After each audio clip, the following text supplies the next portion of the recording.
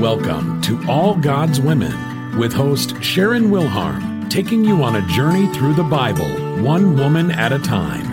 Hannah prayed for a child, not because she was lonely or because she wanted to be free of the stigma of being barren. No, Hannah prayed for a child because she saw the corruption around her and she wanted to birth a son who would draw Israel back to God. And God answered her prayer, giving her a son who became a light in the darkness, leading others back to God, and even being chosen to anoint the first king of Israel. He was a godly man who was exactly what Hannah prayed for. We tend to read stories like Hannah and think that all we have to do is pray hard enough, and God will give us the desires of our heart. The problem is that we've got it all mixed up. We're so busy making out our shopping list of prayer requests and then wondering why God doesn't give us what we're asking for. But that's not how prayer works.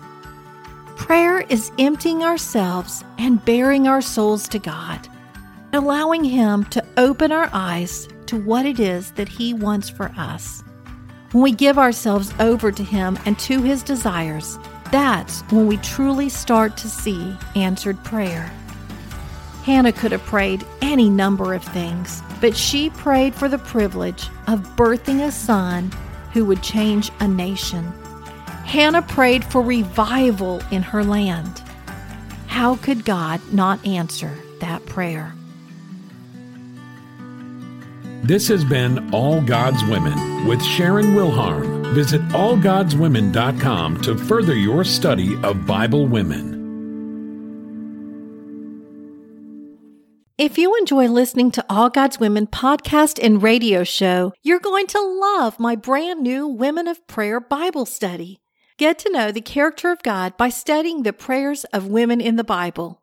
Grab your copy today, available in paperback and Kindle.